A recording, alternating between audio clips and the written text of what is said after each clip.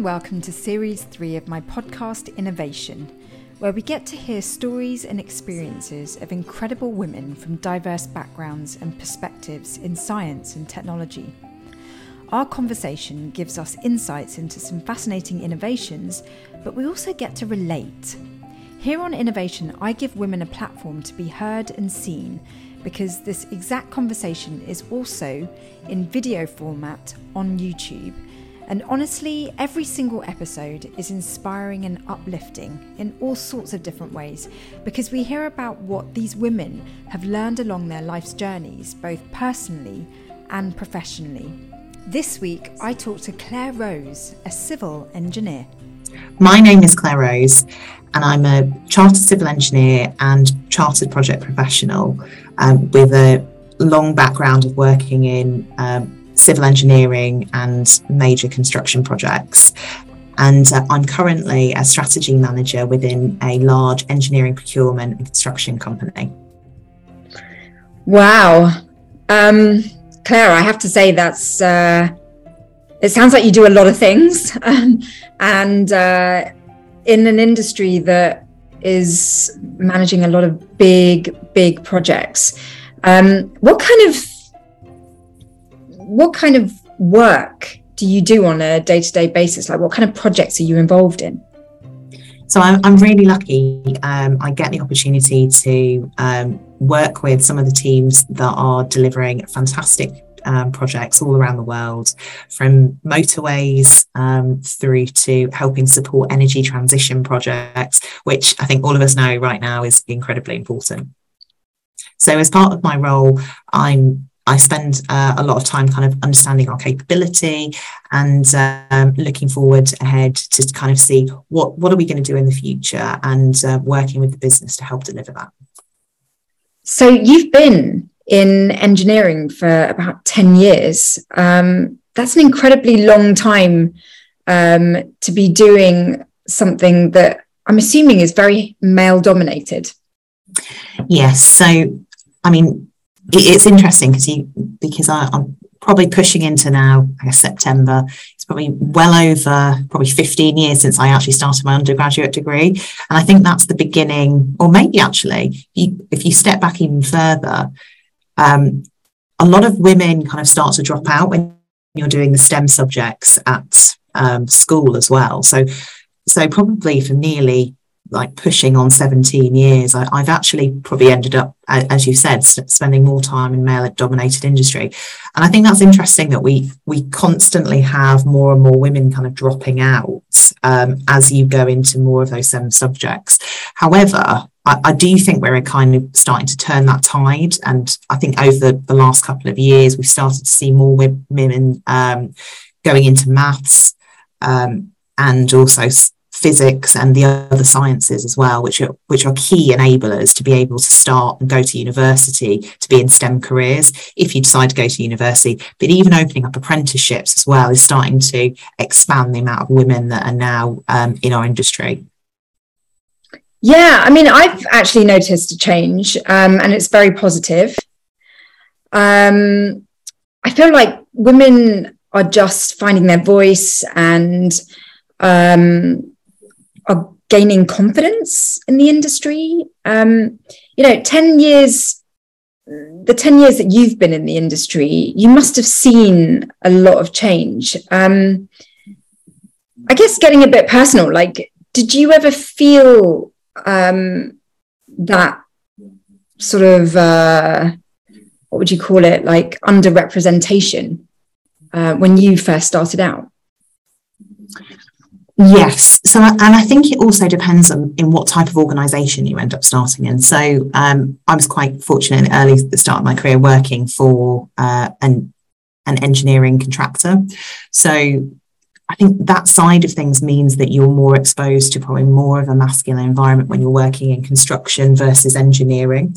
And actually, as part of my development, I ended up working across engineering, contracts, project management, and also construction as I was developing in my career. And I think through that you do see different facets, different kind of proportions of women and men, and actually taking away just gender, like diversity as a whole, it starts to change in those environments. But why? I think the question is, why is that? And I think there's lots of different barriers that mean that, and it's actually an enabler now if you think in the flip side. So some of the areas are more easily accessible for people to be able to have more flexible hours, working from home. Since the pandemic has really transformed, I think, a lot of our kind of STEM industries. So I think the barriers are starting to kind of come down, which is fantastic, but there's still a lot more to do. But when I think more specifically, so if we think construction, typically the hours are longer. I think that can be a barrier for a lot of people going into it, and it might also be exciting. People might want to be in that environment, being outside a little bit more when you think about civil engineering construction. But I think it all depends on how do we match the people and their passions together, and finding those right times and environments to actually be able to bring those opportunities that people can actually then not just feel that they have to work in one environment or the other, but then understand what options are available for them to actually be able to work in a field that they really enjoy, that aligns with kind of their wider kind of work-life balance. When we talk about sort of construction and infrastructure, I mean, let's really get sort of grassroots here. Like, what kind of projects does that involve? So civil engineering and construction really encompasses like a huge amount of different things. And I think the best description I've ever had of kind of civil engineering is and description of it, it's shaping the built environment around us, and actually I think that really helps to surmise it really well. So it's building some of the railways, it's building some of the ports that get our goods to and from, to help support our society really be what it is. Thinking about some of the houses, the water treatment. I think engineers actually make such a huge difference to society, especially when you think about just from what you do on a day-to-day basis, you know, putting the kettle on, whether it's the electricity for the power stations that have been built. Although I have to say civil engineering doesn't really put all of the different elements that go into that power station. But a lot of civil engineering is in and around everything that we do, and throughout the course of our lives, whether we're trying to travel with the aviation sector or the railway sector or even the roads that are around us. So it's a huge variety of different things. And I think that's why sometimes it can be too big for people to think about, well, how do I fit in within that? But for me, I've always kind of enjoyed working on big major projects, and part of that I think is bringing the people together. So how do you bring lots of different people and be the sum of greater than that part? And we need so much more different types of engineers, but not just engineers. We really need to make sure we've got the right governance in some of our projects. We need to really have a broad range of different skill sets to allow us to build some of these projects. Accountants, project controls to make sure that we deliver our programs on time, on budget. All of these different skill sets, that they're not actually conventional engineering. A lot of them have come from accountancy, or they've come from lots of different backgrounds, but they have an awareness of really infrastructure projects. So I think that's probably my big thing, is actually you don't automatically need an engineering degree to work in infrastructure. And I think I think in the future we need to kind of think about how can we make more infrastructure projects have greater accessibility, so we can have so much more cross-pollination, lots more ideas, so we can deliver our projects faster, cheaper, and more replicable. So as a little girl,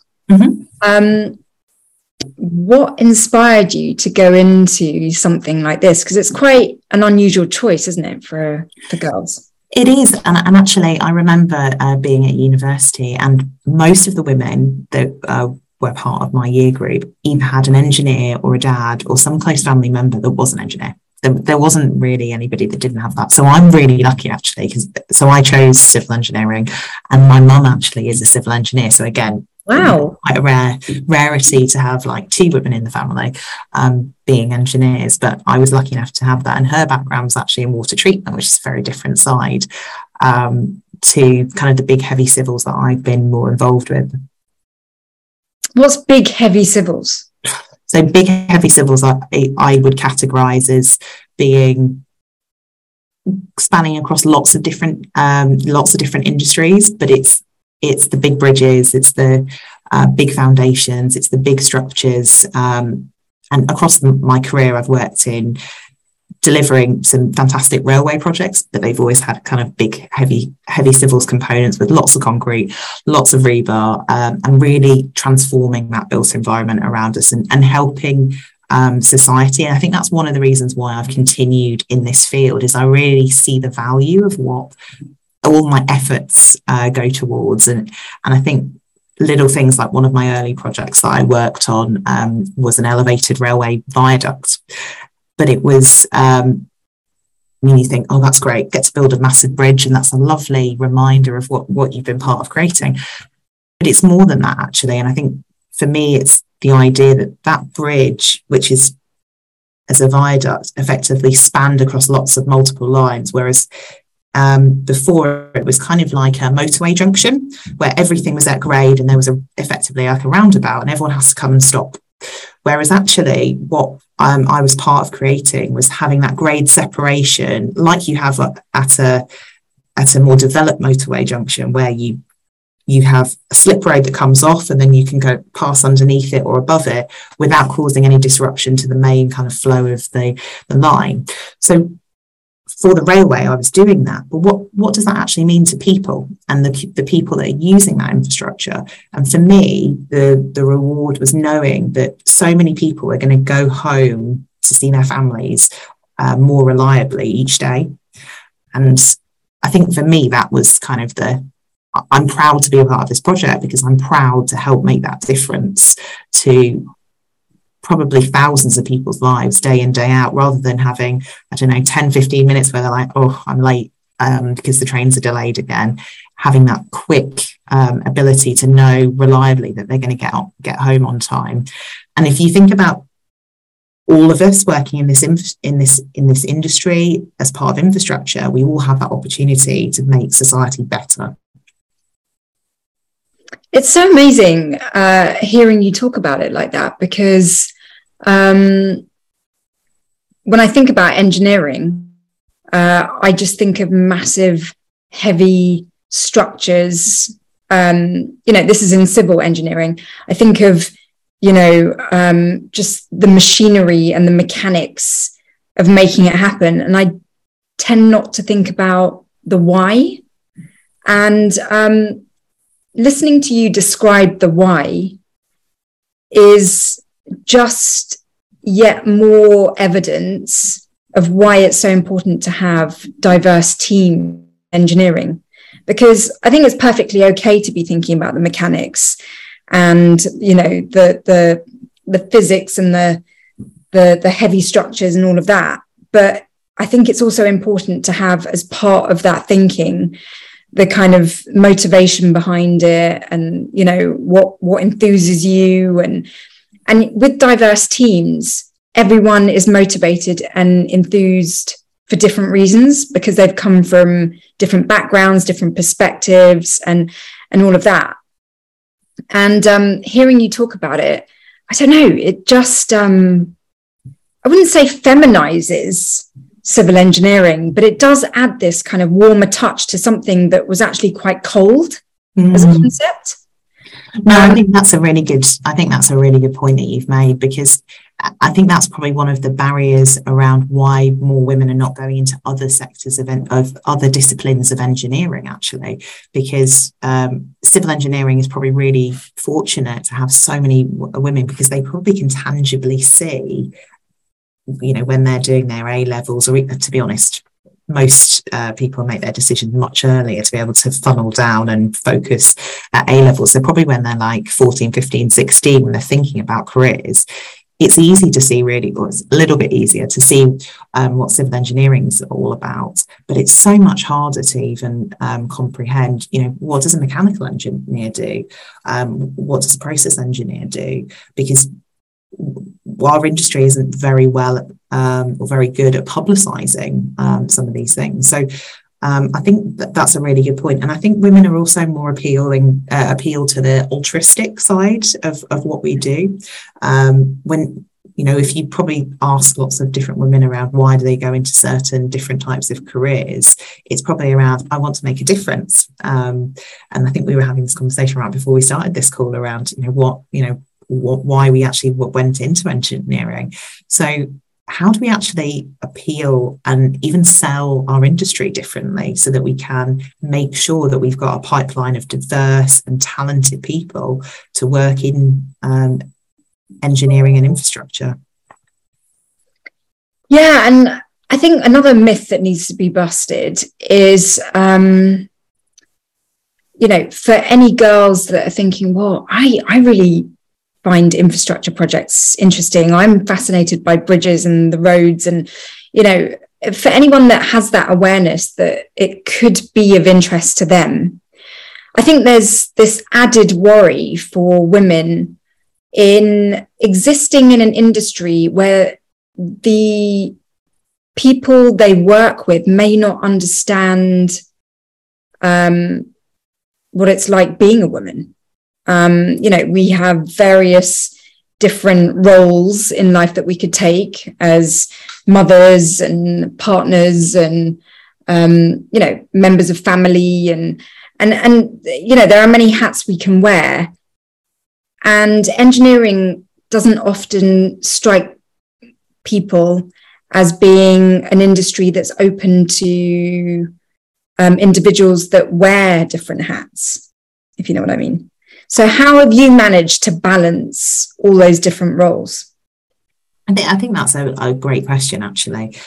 I think the industry is getting more and more open to that. I think I've seen it over my career, just different expectations on what it means to be an individual, isn't it? What does it mean to be an individual and to be able to work in an environment that will welcome you and adapt to that. So, I take myself, I'm coming back after maternity leave and actually I've had loads of support. Lots of colleagues have been really open and welcoming and, an understanding, I think, recognising that you go through lots of different life changes and things will change also as we get towards the end of our lives as well. We may be looking after or caring responsibilities may start to come up for ageing parents as well or sick relatives. So there's lots of different needs that people have, but I think mental health awareness is becoming a much more greater factor in the engineering construction industry. A lot of that actually stems from the challenges that men have. Men actually are more higher in be more susceptible or have a higher proportion of suicide. And I think engineering actually, or not engineering, I think construction specifically, there's a much higher risk for men and have historically taken their lives, which is incredibly sad. And part of it, I think, is the male side of things. But what that's opened up is having a much more open conversation rather than feeling that you can only bring a little bit of yourself to work, is to come to work and be your whole self. And I think that not only supports women, but it also supports the LGBT plus community as well, so that you can be more open and transparent about some of the challenges that you might have. And I think it's important as leaders in the industry for us to be more open and transparent about some of the challenges that we might have. So I know I've been quite open about discussing some of my needs coming back to work. And when I've been on calls with other women or I'll be telling them about some of the challenges that I face as I'm coming back to work in that transition, such as I might be explaining to them, oh, actually, I have to take breaks now because I have to go because I'm breastfeeding at the moment. I have to go and express milk. I mean, those are different types of things that unless we have leadership visibly kind of explaining and role modeling it, it's going to be difficult for the next generation coming up to feel comfortable about discussing some of these challenges that they may have, whether it be health problems, whether it even just be boundaries for their personal life that they feel they need to share. And that could be, actually, I need to go to the gym every morning. I can't go to that early meeting that you want to set at maybe 6 o'clock because that works for you in your time zones. And having those healthy boundaries, I think, are really important. And having that respect enough with your colleagues to be able to openly discuss those is very key. But I think touching on one of your points around kind of why women are really important in our industry, and why I know personally both my organisation and lots of other organisations in our industry are keen to attract, retain, and develop women in our organisations, is that we need diverse people. And we can't exclude 50% of the population. And if we think about the infrastructure we're creating, it's going to serve 50%. It's going to serve 50% of society, which is women. So if you broaden it out and think also an aging population and lots of other factors, we need true diversity in our work organisations to be able to even think about some of the challenges that, as we're building infrastructure, as we're designing infrastructure, how can we include those people in our thinking? And I've got a good example, and it's not actually from a work side of things, but it was from my local area. So I live in London, in Lambeth, and one of the key things that they've developed is a community group focusing on women, because you'll be aware of probably the Sarah Everard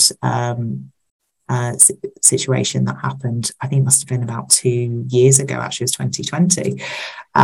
And before that, actually, in advance of that situation, a fantastic group within Lambeth actually developed a survey, and they identified that there were a number of high-risk areas, and a lot of those high-risk areas were actually near construction sites. And when I talk about them being high risk to women, it was environments where women felt really unsafe, and whether that was because they were being leered at or catcalled or followed home. Some people have felt uncomfortable. But the way that we design that infrastructure, the way that we create the hoarding along those kind of avenues, which often around construction sites, really tall, high, because we're trying to shield the site, make sure people don't get in, but actually we create a really difficult and uncomfortable environment for people to use that area, and sometimes encroach on pavements, which means women and men that may have buggies with children or disabilities may find it difficult to kind of pass through those areas. Now, there's lots of different controls that are in place, but there was one example of a construction site in London where they had an elevated kind of bridge over the construction site, and the side kind of parapets were actually in plastic. But then that means women that were walking above, if they were wearing skirts or anything, then the men below could potentially see up their skirts. So I think there's a number of different thought processes that if we have more women involved, and not just women, but more diverse group of people, we'd start to think about actually the people that are using this infrastructure. Have we considered their needs, and have we considered the impact that this will have on them? So I think it's a really great. It's a really great thing to make sure that we can attract more women, and that's why I think it's important that we even think about how can we, not to say that engineering and lots of technical qualifications are important, but how can we try and reduce the onus on having certain very specific qualifications in our job descriptions when we're looking for people, so that we can try and even expand the pool of people that we're looking for, so we can attract some of those people that are coming from more diverse backgrounds to be part of our teams to develop these solutions for people. Yeah, I mean, you really highlight organizational change that needs to happen and actually has been happening, which is really encouraging, because I love this idea that women are now much more comfortable to say what they need. They are being treated more fairly. than ever before in terms of maternity leave and juggling all those different aspects of a typical female life. Whether that is becoming a parent or needing to do some exercise, or, I think it's really great. I've definitely seen a change as a result of the pandemic, where more flexible working hours is much more acceptable these days. And so I think things are heading in the right direction from an organizational point of view. But looking at kind of you personally, how have you sort of remained strong within your own skin to be in a job and be in an engineering role for as long as you have, assuming that, you're working amongst a team that isn't necessarily like you? What are the top tips that you can share for how you've sort of powered your way through? No, that's a great question.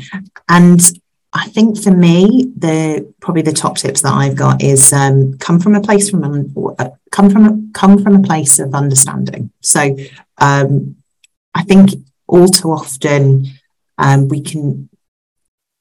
we can ask questions, and I think the way that we ask questions can really frustrate people. I think early on in my career, I think I asked like the really obvious questions, but I think and sometimes you might feel that, oh God, I feel like I'm asking these really stupid questions. And why I say that is actually asking questions can be quite vulnerable. But on the flip side, it can also help people want to come and help, give you that help and answer that question for you. But it builds trust. So I think finding ways to, even if it feels like you're asking a bit of a stupid question, to like build the bridge between some of you and your colleagues can be an incredibly powerful tool. Because I think some of the colleagues that you will work with, and particularly, I've worked with a lot of men in my career, I can't say I haven't, they may be defensive, working with you, or they've got an approach, or they've got a different way of working. But if you ask a question, there's nothing wrong with that. I think another thought that I've got around working in different teams is find what brings you together. So I'm a great advocate around team building and just even organising lunches together or dinners together, or just going to pub for a drink, if that's something that the whole team actually do. But having those diverse events, actually building teams, when you start to know people or know individuals as people, and their family life, their background, their history, those little things mean that you're creating a team of people. That team of people is very difficult to then be adversarial or have difficulties around, because you know that person. Why would you do that?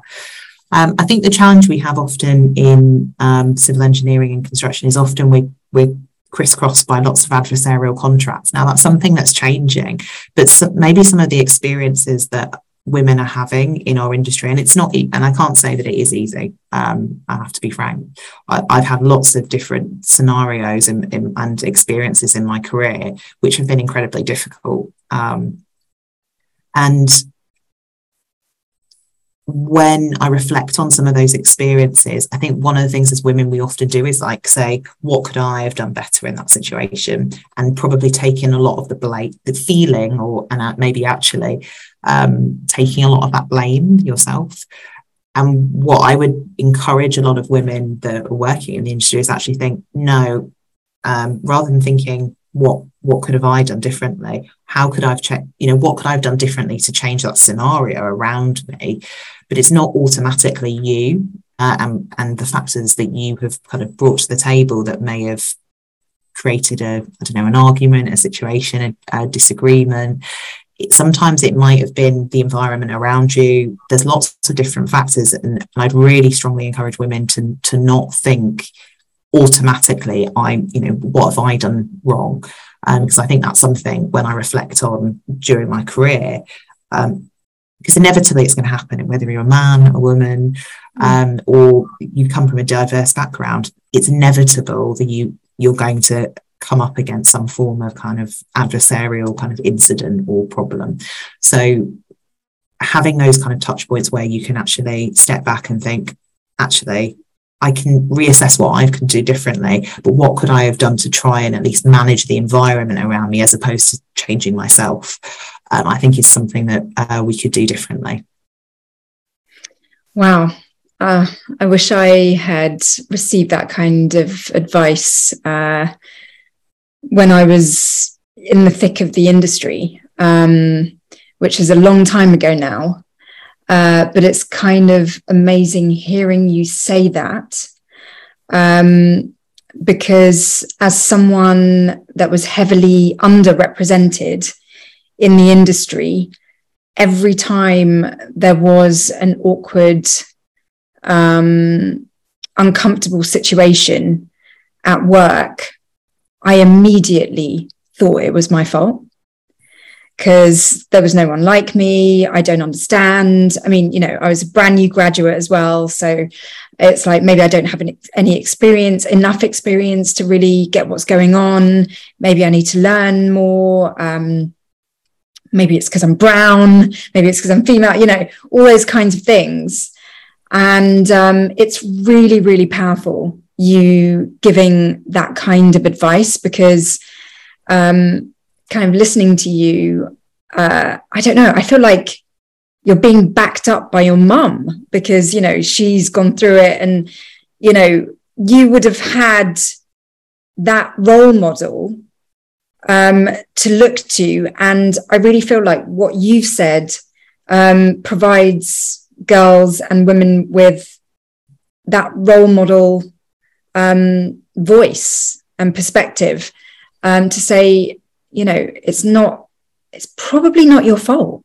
And more than that, it's not just about assigning blame, as you say, but it's also saying, don't worry about the problem, put all your energy into looking at how you can resolve the discomfort. And that's really striking a chord with me today, because I feel that the older I've got, and this is not, exclusive to STEM, I think it's just a life thing, but the older I've got, I've felt that I'm able to just go, rather than being this sort of the victim almost, to look at a situation that's uncomfortable or difficult or challenging, and just say, what is there to learn in this situation? Because rather than saying, oh no, I haven't done that wrong, or, everyone doesn't understand me or whatever, I have actually been recently taking a big old pause and just allowing myself to really understand all the different team players.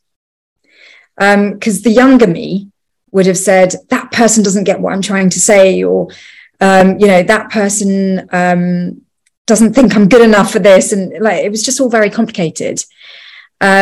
And actually today I'm able to take a much more mature approach and just say, okay, clearly there isn't a meeting of minds here, and it's not all my fault. And let's find an opportunity to make minds meet. So I love this suggestion of trying to find ways to bring people together. I really see the importance of that. And as a woman, suggesting ideas of bringing people together is very empowered. Because the younger sort of graduate me would never have thought to do that. But, if you have the confidence, if you can find the confidence within yourself to make that happen, I think it really, really empowers you. So thank you. And I think it's one of those difficult things, because I think the earlier you are in your career, you kind of feel under a lot more pressure to perform, to be perfect, Unfortunately, as women, we're more likely to be constantly having that kind of perfectionism as well. So that when you don't get the outcome that you were desiring, you always think, oh, what did I do wrong? But actually, it could be partially you. It could be your communication style. It could be how you're communicating with somebody else. There's lots of different ways that people respond. And maybe you're not communicating in the way that they prefer. So then they kind of switch off a little bit.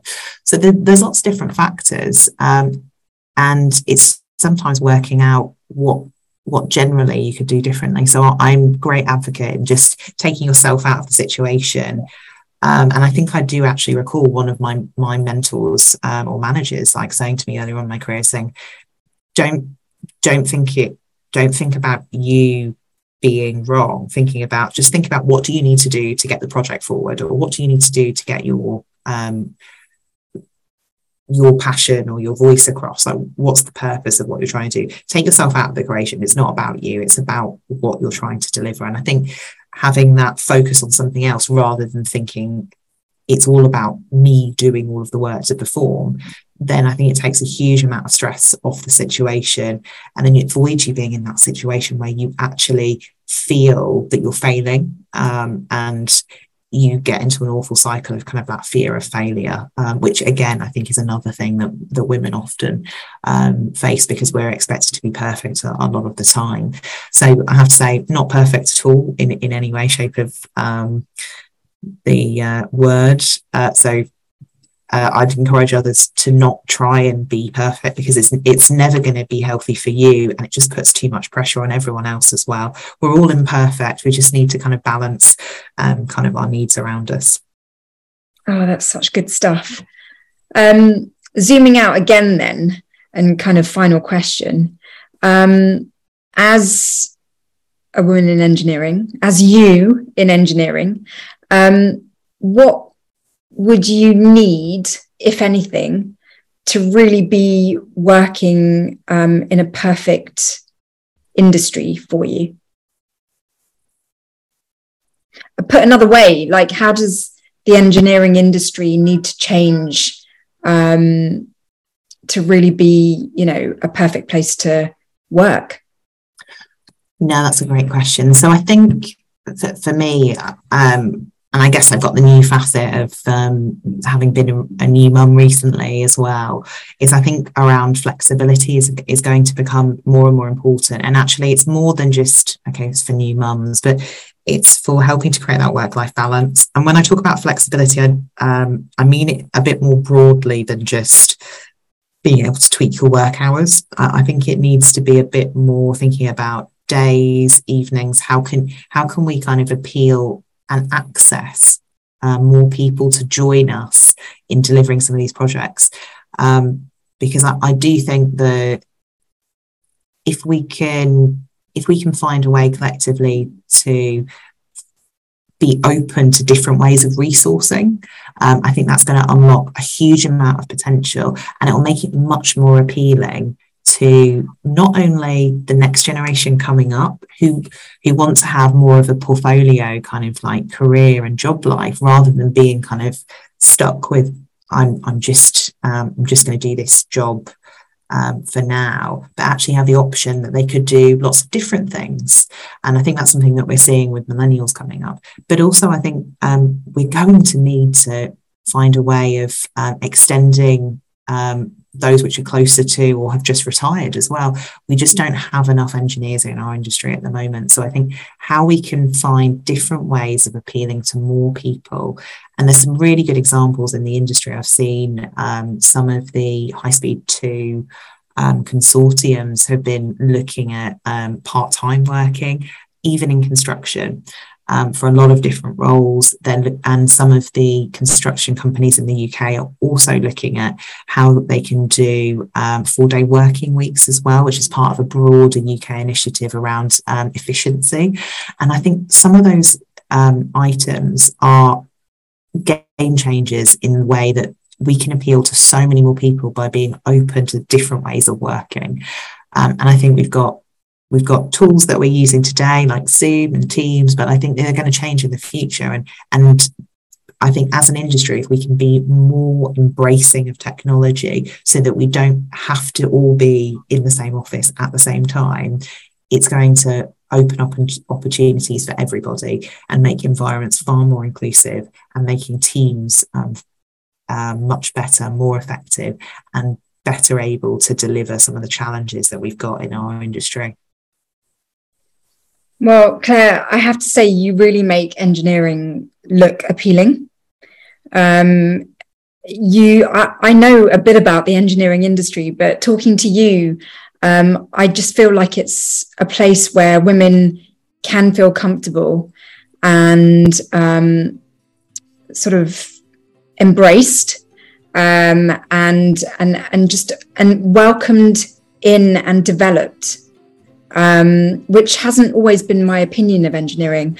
And when I started this episode with you, I thought that we were going to be talking about an industry that is very sort of is marching on with women kind of struggling to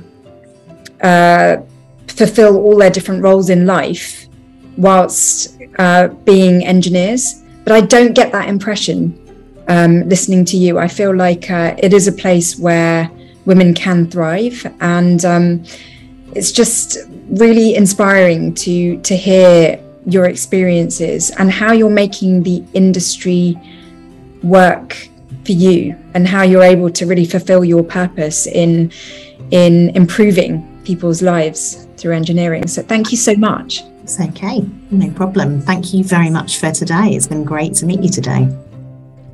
Thanks for listening, and please do subscribe to this podcast and maybe even rate and review it if you can.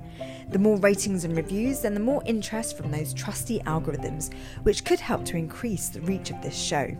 And you can watch the video recording of this conversation on YouTube on my new series called Esteemed.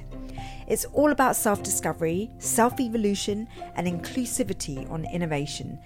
Let's all strive to be in the best versions of ourselves and celebrate others being themselves too. As always, be kind and loving, and I wish you all a great week.